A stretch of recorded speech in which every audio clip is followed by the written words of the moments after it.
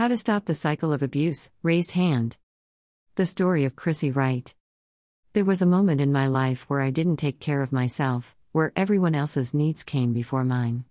With years of not making my needs priority, I've started noticing how I was feeling. I started feeling as if I was always sick and really tired. I would look myself in the mirror and I actually looked sick. Everything was aching and I absolutely had no energy. Eventually, I'm noticing that no matter how hard I tried to please everyone, it was never enough. I had to draw a line, and that line starts with myself. I am worthy and I deserve me.